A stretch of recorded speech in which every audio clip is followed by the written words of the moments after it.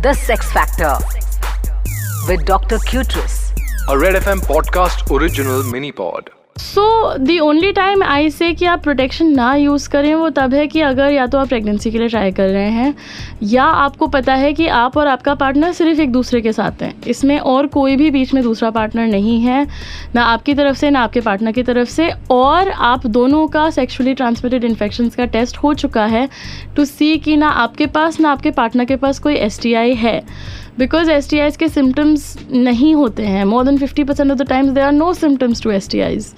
तो हम लोग को अक्सर पता भी नहीं होता है कि STI है और आपके शरीर में काफ़ी डैमेज ऑलरेडी कर चुकी है. So I always say if you are not in a committed monogamous relationship जिसमें आप दोनों सिर्फ एक दूसरे के साथ बरसों से हैं, कॉन्डम यूज़ कर लो यार. The Sex Factor with Dr. Cutress, A Red FM podcast original mini pod.